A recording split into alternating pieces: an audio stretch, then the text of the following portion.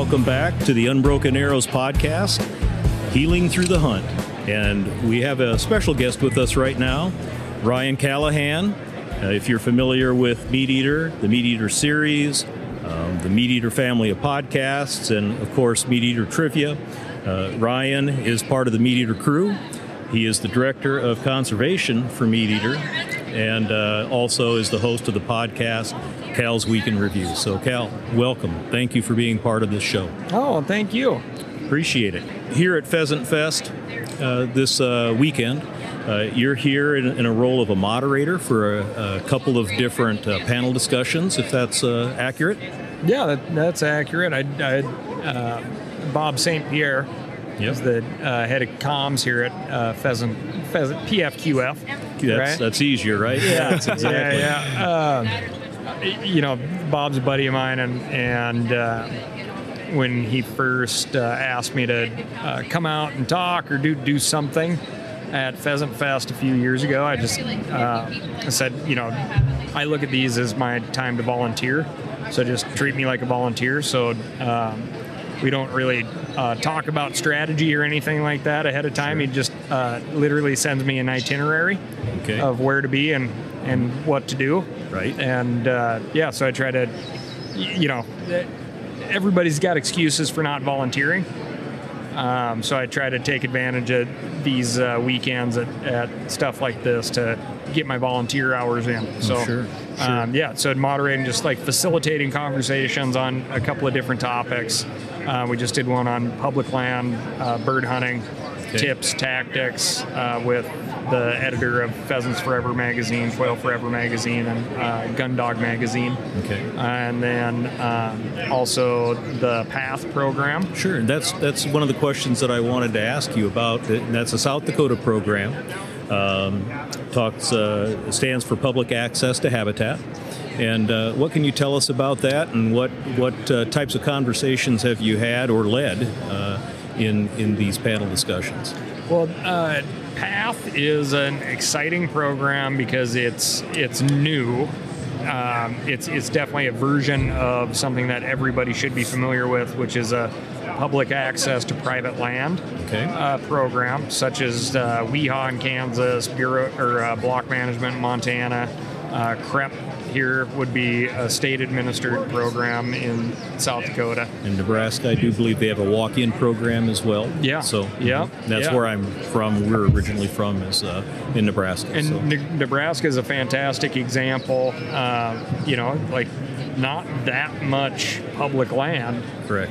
In the state of Nebraska. So if you take away a program like a walk-in public access to private ground program, you're really, really limiting hunting in general in that state for a lot of people. So right. And so that's why PATH exists. It's another option, another tool in the tool belt for landowners to allow for public access. If that CREP program doesn't quite fit their needs, this is another option. Sure. And honestly, sharing land across the aisle from you, Doug's program, would be another option out there too. So different avenues for providing that public access to private property. Sure. And that is something you talk about Nebraska having a lower number of number of acres of public access. And, being born and raised in the northeastern part of the state, hunting, fishing, and farm ponds, access to those, it's nice that, you know the families, those types of things. But those things are changing because of how the land is purchased now. Larger maybe corporations are buying up more land, so that access is decreasing. So these programs, I think, are very, very important no matter what state we're talking about. Absolutely, yeah. I mean, if we know, it's not a fun thing to talk about, but we know this traditional family farm, family ranch, that, as time goes on, that ownership changes or that management strategy changes. Every time that change occurs, we stand to lose some sort of access. Right. And when access goes away, hunter numbers go away as well. So, and yeah, so it could be a corporation that comes in to make a purchase.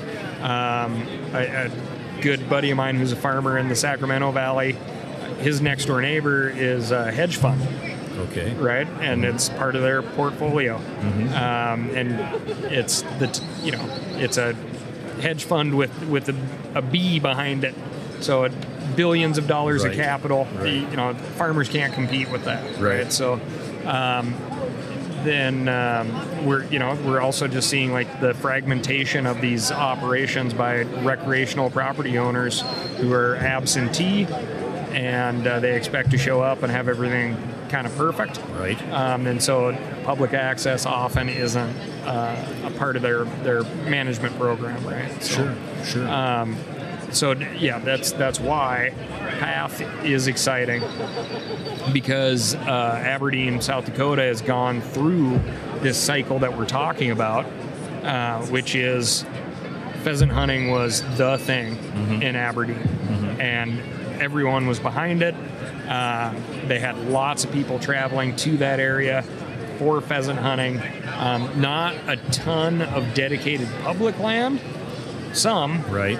but it was this time before that we were talking about where it was just easy to knock on a door and get access. Right. As these times have changed, people are worried about liability.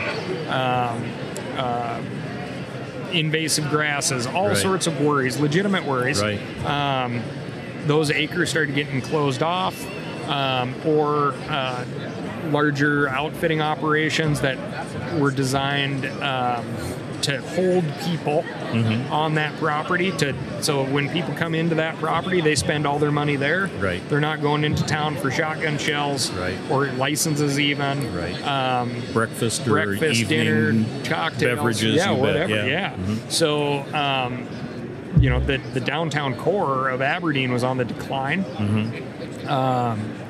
And it's harder to bring in new business. It's harder to recruit people for your business. Sure. When they show up and they see like, well, shoot, half of Main Street's boarded up. Right. Do I really want to bring the family here? Right. And so they paid for an economic analysis.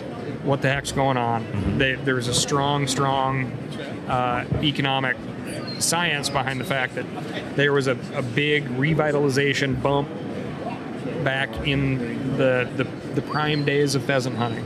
And so the city of Aberdeen, along with Pheasants Forever, got together to explore what they could do. Like if they could provide more public access to these places that don't have the infrastructure. Right. People are going to stay in town. They're going to spend money in town and travel out to these places that are in what's now the PATH program. Right. So give them a place to hunt. They're going to show up and hunt and spend money in town. Right. Yeah, and then it's a good plan. It is. It really is. Yeah, and it's right. I mean, we know that exists. We know that that's proven out. Right. And so it's kind of interesting to see this like full circle on a relatively small scale. This little example of Aberdeen, South Dakota. The thing that comes to my mind when we're talking about this is, it's different. There's nothing wrong with people that own their land. They can say yes or no. They can a farmer can sell his land to whomever he wants. It's just different. It's not wrong. The public access. Well, individual property rights are what this nation is founded on. Exactly. Right. Exactly. Yeah. And that's what I'm trying to struggle to say, I guess, is the change. Everything changes, and that's just one of the things. When I was a kid, all you had to do, like you said, knock on somebody's door, and it was a yes or no. And most of the times it was a yes. And now it's different. It's just the way it is, I guess. Now the PATH program, I think, probably has some similarities and some commonalities between your land access initiative that I think you oversee at Meateater. Yeah. Well, working specifically with Pheasants Forever, we use the Build a Wildlife Area program, BAWA. Okay. For our last land access initiative. Kind of sound like government now with all the acronyms, but right. But very similar in the fact that what we're trying to do is create access. Mm-hmm. And we have a very simple mission statement on our land access initiative, which is provide more access to hunting and fishing. So some of these spots, these programs may be relatively small, but at the end of the day, it's additive, and that's what we're trying to do. So sure.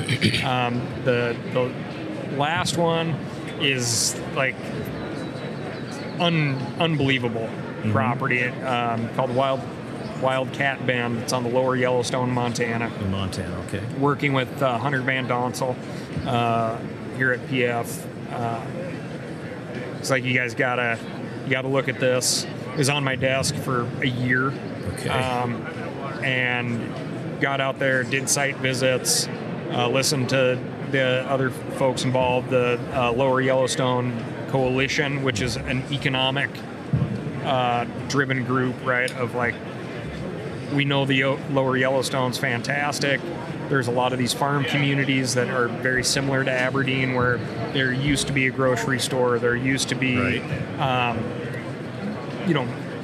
Things there that supported the local economy. Mm-hmm. Why is that not the case now, right? So you had that, the parts shop was in town, the grocery store was in town, you didn't have to drive all the way into Billings. Right, and that's the Aberdeen model too, is like all these, they were able to successfully solicit ranchers in the beginning because it's like, hey, we know that you come into town once a month, you have a dinner on Sunday, you get your grocery shopping done, you ship stuff at the FedEx store. If we don't do something here, those things are going to be gone. Those things are going to be gone, right. And you're going to have to drive, all the way into Brookings or, mm-hmm. right? Because right. It's like those drive times just keep getting longer. The supply lines keep getting longer. Right. So this Wildcat Bend deal, that's why the Lower Yellowstone Coalition exists too, is to try to find some revitalization opportunity. Recreation in Montana is huge. Montana Fish, Wildlife, and Parks, they actually found this landowner, worked with Pheasants Forever, Quail Forever to help negotiate the purchase of that land and the holding of that land. Because, state government is a multi-step process where Montana Fish, Wildlife, and Parks identified the property. They can't hold the property. It has to go through a land board. It has to be signed off by the governor to acquire new land. The steps. There are so many steps. There's so many steps to that process, and you have an individual property owner who wants to do the right thing. That. You're like, he's like, oh, I love this place. That's why I built my place out here. Right. I want to see it go to people who want to appreciate it the way that I did. Right. And so was very patient, went through this process. Pheasants Forever came in, handled the land part of it, had kind of the sweaty, nail-biting scenario of hoping the land board was going to approve it, hoping the governor is still going to approve it. Mm-hmm. And then we were able to come in, kind of raise this awareness piece, get folks involved, and write some good letters to the land board. Sure. Write some good letters to the governor, mm-hmm. and do this fundraising, and that was all through the land access initiative. So we tried to raise $30,000, and we ended up with $150,000. Oh wow! So nice, yeah. Nice. Now, is there no project, say, too big or too small for your land access initiative? My preference would be to come in and find the smaller ones that they might get a little overlooked because they're not as sexy as the big ones. Right. But they need to get done, and again, it's still additive. But the next one that we're going to fund through land access is Corner Crossing. So It's been an issue that I've listened to quite often on the podcast. So, and it's certainly from my perspective, very cut and dry thing when we're specifically talking about these corner locked pieces where the difference between access and no access is a footstep. Right. There's and the debates over the air above it sometimes too, right? Exactly. And even if that debate were valid, it's still a zero impact type of thing. Right. But that's the difference between 6 million acres in Wyoming, right? Wow, 6 million. Yeah, another 2 million in Montana. Wow. And that's stuff that we're paying taxes on and is part of that public domain. Sure. And we need to start getting in there, managing that stuff, providing that access as an option. Right. So in these areas that are seeing increased public land pressure, we have more places to go, more places to spread out that pressure, keep providing good opportunities, so we keep hunters engaged, right? So the only people that are going to effectively fight for hunters are hunters. Right. And I'm sure you guys have seen it when you talk to, I guarantee there's unfortunately people in this room who are like, oh, it's not even worth going out there anymore. Right. Right? Right. And we don't want that. We don't want them to have that mentality. We want them to be able to enjoy it. So. Enjoy it and be able to make sure other people find that enjoyment as well. Mm-hmm. So they're willing to lobby for this stuff. Right, exactly. Right. Now, I've got one watching and listening to you guys on TV and your podcasts and that land access initiative. One was floating around in my head with regard to Nebraska, and I'm just wondering if this is something that fits into that. But I'm from northeast Nebraska, so the county borders the Missouri River across to South Dakota. There is a town called Niobrara. It's got an interesting history because the entire town, because of rising levels of groundwater, moved from basically the floodplain for which it was on up the hill. The entire town. It's an interesting story, but boat access to the Missouri River there is very limited. So if somebody was interested in getting involved and maybe submitting a question with something like that first, is that a project that would be even considered by the Land Access Initiative? I mean, you give me a 20-foot wide strip that you could back a boat down. That's what I'm talking about. And have access to the Missouri River. Right. I mean, that's a lot of access, right? So, I'd be very interested in that. Okay, so then how, if that's the case, then how does somebody go about, communicating with you about getting that as a consideration? Let's say that you're somebody listening and you want to submit a property, and that's the only holdup is because of the size of my show that I'm running. Mm-hmm.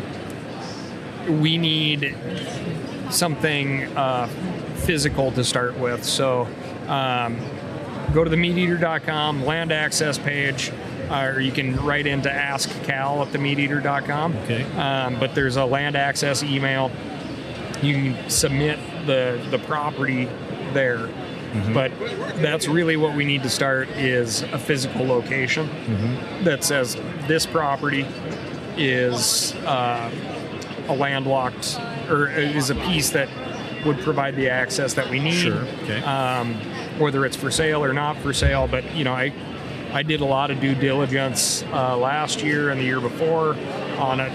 Unfortunately, like a bunch of chunks of ground that nobody called me back on, trying to see what the possibility would be to get in there, provide an easement, or that's like just a tool that is amazingly effective. Is that that land can stay in the family property.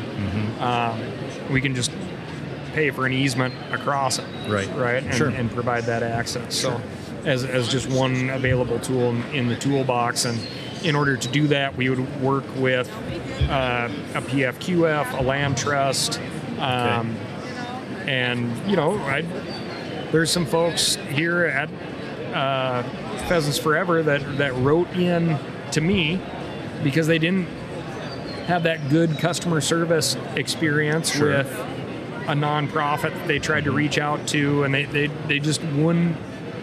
It's unfortunate that if you don't speak some of the language, it's hard to get your message across on what you want to do. Right. And so I've been able to kind of facilitate some of those conversations by going like, oh, okay, I understand what you want to do with your